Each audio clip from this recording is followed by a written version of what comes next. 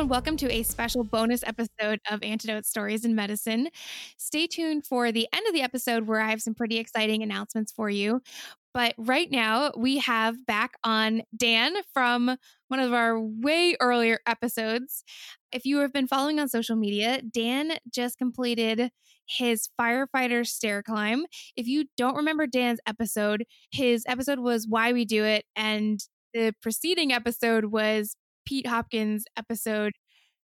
What the fuck was that called? Pete's episode, Do What You Can. So go check those out if you haven't heard them yet, because they're fantastic and you'll understand why we're talking to Dan again. You'll need a little bit of context for it. Hey, Dan, welcome back. Thanks for having me. So you went and did the firefighter stair climb. How was it? I did. It was a pretty incredible experience. It was a lot harder than I was expecting. The training I did on the stair mill didn't help out as much as I was hoping it would, but it was just overall an amazing experience. So for anyone that is just kind of jumping into listening to this podcast, Dan, you lost your leg in Afghanistan, and then you went and became a firefighter, and you've been training ever since to do the stair climb. Do you feel like you struggled any more than other people doing it, or was everybody huffing and puffing after a certain point? No, there's a lot of people that were having a rough time with it. There's some people that were absolutely incredible with how fast they were going up those stairs. I don't know if there are going to be some issues with doing a stair climb that are going to be a little bit harder for me without having the use of ankles to push up. It's all from my quads. For the most part, actually, surprising, afterwards, my legs didn't hurt that bad. So I think my biggest issue, like a lot of people, was just conditioning just wasn't where it should be for the climb. But I was pretty happy with at least finishing it. Yeah, I don't think I could do it. How many flights of stairs was it, and how long did it take you? It was 69 floors, and my time was like 1 hour and 16 minutes. So it was nothing to brag about. One of the slower times of the day. But this time was just mainly kind of get a feel for it and just get it done. And then next year, I'm going to shoot for a faster time. So next year. Yeah. So I guess it wasn't that bad, even though it was a little bit rough. Oh no! By floor between floors 5 and 10, in my head, I was telling myself, "Why the hell am I thinking of doing this next year? This is the stupidest idea ever." And then I realized I had another, 50, 60 some odd floors to go, and yeah. But then you get to the top, and you're like, you know what? That wasn't too bad. I don't really remember the pain anymore, so maybe we'll try it again next year.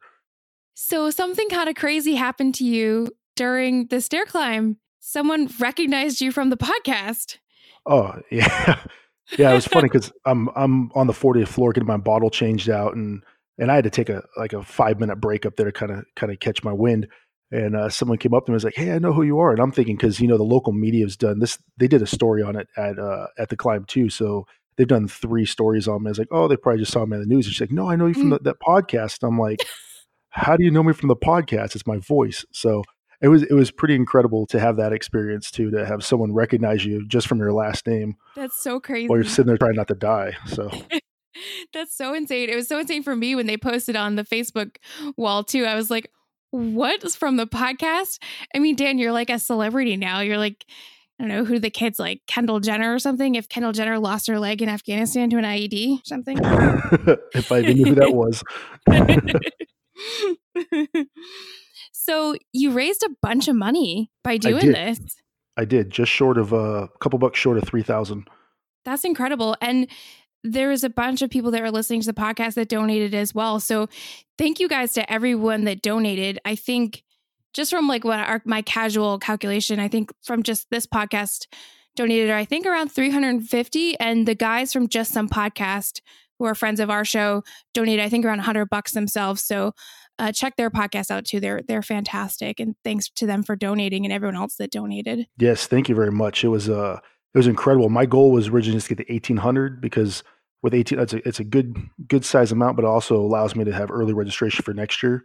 Mm-hmm. And we almost doubled that with 3,000. So it was a pretty incredible amount of money that we raised. That's just amazing. And where are the donations going to? So the donations go to the LLS, or the Leukemia and Lymphoma Society, and it goes towards also research for other blood cancers to help in the fight with that. Yeah, and that's a huge problem for firefighters It with is. all the carcinogen exposure.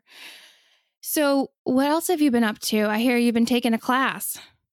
I am. I'm halfway done with, or a little over halfway done with EMT class right now. I've about a 5.5 weeks left, so that's it's been going pretty well. Do you like it? I think when we talked last time, you're like, I just got to do it for the job, but whatever. I do. It's really interesting. I think it's also a great thing to learn just for just knowledge on it. But I think it's actually really cool. If I didn't get so motion sick, I would love to go to paramedic school. But it's really amazing learning the stuff that we learn. I mean, we learn way more than we're going to actually be able to do as EMTs. Right. So it's really neat learn all the different basically how to to figure out what's going on with someone and put all the pieces together to come up with what's wrong with the person. So I think it's actually really amazing. Yeah. When I took my EMT class, I mean, this was in high school. I mean, this was so long ago, but it was just like, oh my God, there's all these things that you could problem solve to figure out what's going on, even though I couldn't really do much of anything about it. Just trying to like run through the puzzle in my head and see what was going on. I just fell in love with it. And kind of that adrenaline of going to calls and doing all of it. I loved it. And I ended up teaching a bunch of like BLS classes too over the years. It's just a lot of fun, and it's fun to get people excited about it too, because it's great just general knowledge, but it's just kind of really cool just to see how things work, and especially different like pathophysiologies and stuff. Oh yeah, yeah. What part are you guys on now? Today we're going over psychiatric emergencies is what training is today. So we've been going over the different ones, cardiac emergencies, neurological emergencies. Now we're on Yeah. the psychological aspects of it now. And psych emergencies are probably one of the biggest things you're going to see in EMS, especially at the BLS level, and probably one of the areas where you could have the biggest impact. But I think, unfortunately, EMS does not get great training in this. We could do so much better as far as handling psychiatric emergencies. And that's something I only really learned way, way late down the line in my career. But it's very interesting, and just always have compassion when you're dealing with someone that's having that kind of emergency. You see some wild stuff when you're working BLS and you go to a psychiatric emergency, and it can get very, very dangerous. The calls I've done so far, so through EMT school, I've only had one patient contact so far. But prior to that, with the calls I did with the fire department, we've had a few psychological calls, but nothing really crazy. Just mainly people telling crazy stories and life stories and stuff. We So like to tell nothing. stories.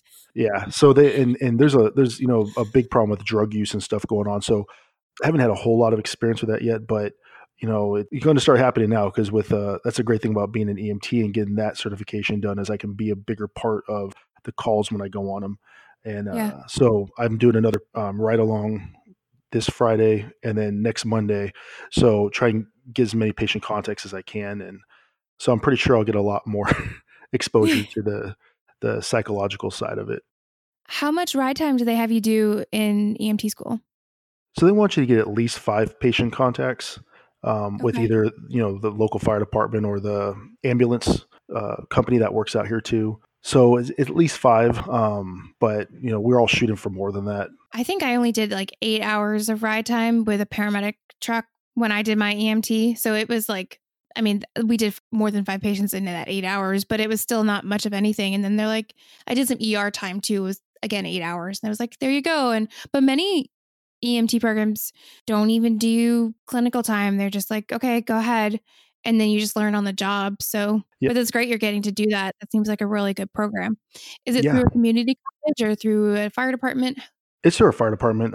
Central Kitsap is running this program here, and there's others around the area, but this is through Central Kitsap. That's great. Has there been one thing in particular that you've really enjoyed so far, or one thing you really hated? It's all been kind of I've kind of enjoyed all of it. I really like the cardiac side of it. I really like learning how the blood flows and how the heart works and all the things that go along with that. There's been a couple like areas like the gastro area I had a little issue with trying to learn all the parts of that, and then trying to keep up with like the time tests. That's been Mm, a hard. Some of these tests are like, oh, you have 40 minutes to do a 50-question test, and like you're trying to think because the questions are written so crazy. You're like trying to take your time to read it slow, and you're like, I'm running out of time. yeah. But I think cardiac's been my favorite part of it, and I think neurological second. I think it's really cool learning how the body works. Yeah. Anything else you want to say before you head out for, I think you have a test tonight? No, I mean, to your listeners and all those that have helped with my climb, I really, really appreciate everyone that came together to help with that and to raise that money and just crush my goal. And hopefully next year, I can come back on and talk before we do the climb again and hopefully get some help with that. That's pretty much the big thing is just, thank you to everyone that helped me with the climb. And I look forward to coming back and talking with all of you again in the future. Yeah. Thank you so much for coming back and giving us a little bit of an update. It's so cool to have an update and so insane that you got recognized. So Yeah, it I'm was. so proud that you got to do it and good luck in EMT school. And hopefully you'll maybe get motion sickness treatment and you can go into paramedic school or do it in a stationary position. Yeah. Either way, I'll be with the fire department. I'll be working with paramedics. So it'll be great to be working with them. Paramedics are generally pretty chatty and like to teach things. So I'm sure you can learn a bunch just from that anyways. For sure. Definitely. All right. Well, good luck on your test tonight. And thank you so much. Great. Thank you. Okay, so now for some special announcements. There's some big stuff happening with the podcast. It has been growing like crazy, and I am so grateful for everyone. It has been so awesome to see what this podcast has become. Dan got recognized by a listener during a stair climb, which is just mind-boggling for me. And I absolutely love having you all as listeners. And so, because I know some of you guys out there are sharing the podcast and leaving reviews. And because of that, I'm getting to meet more and more fantastic guests. I'm going to do a little bit of a giveaway. So starting on March 25th through April 5th, if you share the podcast or leave a review on iTunes, somewhere where I can see that you basically shared it, I'm going to put your name into a hat. And by hat, I mean Google Sheets and random number generator. And at the end of that, I'm going to pick out a winner and announce it on the podcast that will be released on April 8th.